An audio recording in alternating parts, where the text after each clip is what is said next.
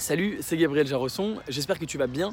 Aujourd'hui on joue aux devinettes puisque tu dois deviner dans quel endroit je suis. Le premier qui met en commentaire, qui trouve l'endroit, eh bien gagne.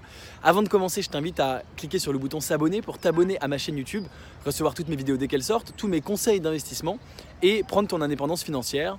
C'est parti.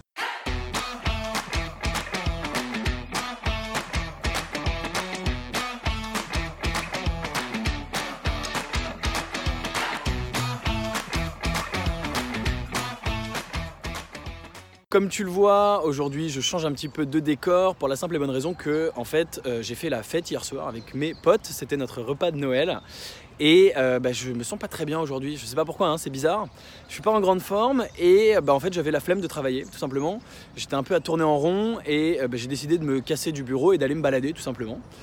Et donc je voulais te faire une petite vidéo pour te dire que c'était bien sûr un des rares avantages d'être indépendant financièrement, d'être entrepreneur, d'être à son compte, d'être investisseur.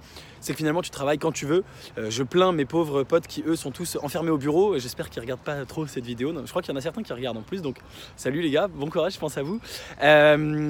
Voilà, j'avais tout simplement la flemme. Et alors je ne vais pas te refaire une vidéo sur le fait d'avoir une machine à vendre automatique qui travaille pour toi. Il y a des milliards de vidéos comme ça sur internet. C'est vrai que c'est assez cool. Au fait aujourd'hui je travaille pas mais ça change absolument rien pour mon business. Mes prospects continuent à être prospectés, mes mails continuent à être envoyés automatiquement, mes produits continuent à se vendre automatiquement en ligne, etc.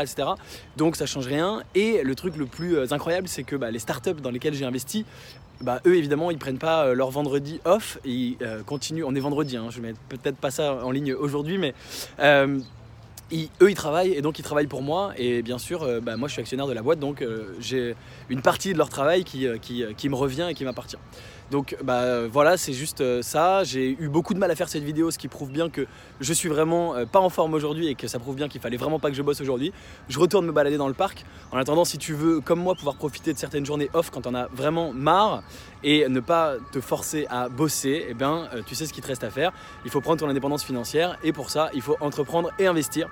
Je te dis à très bientôt. En attendant, n'oublie pas de consulter si tu es aujourd'hui en forme. Si tu es comme moi, oublie, mais si tu es en forme, tu peux aller consulter mes critères d'investissement gagnants. Ils sont dans le lien qui est dans la description juste en dessous pour les recevoir. Tu cliques et tu les reçois.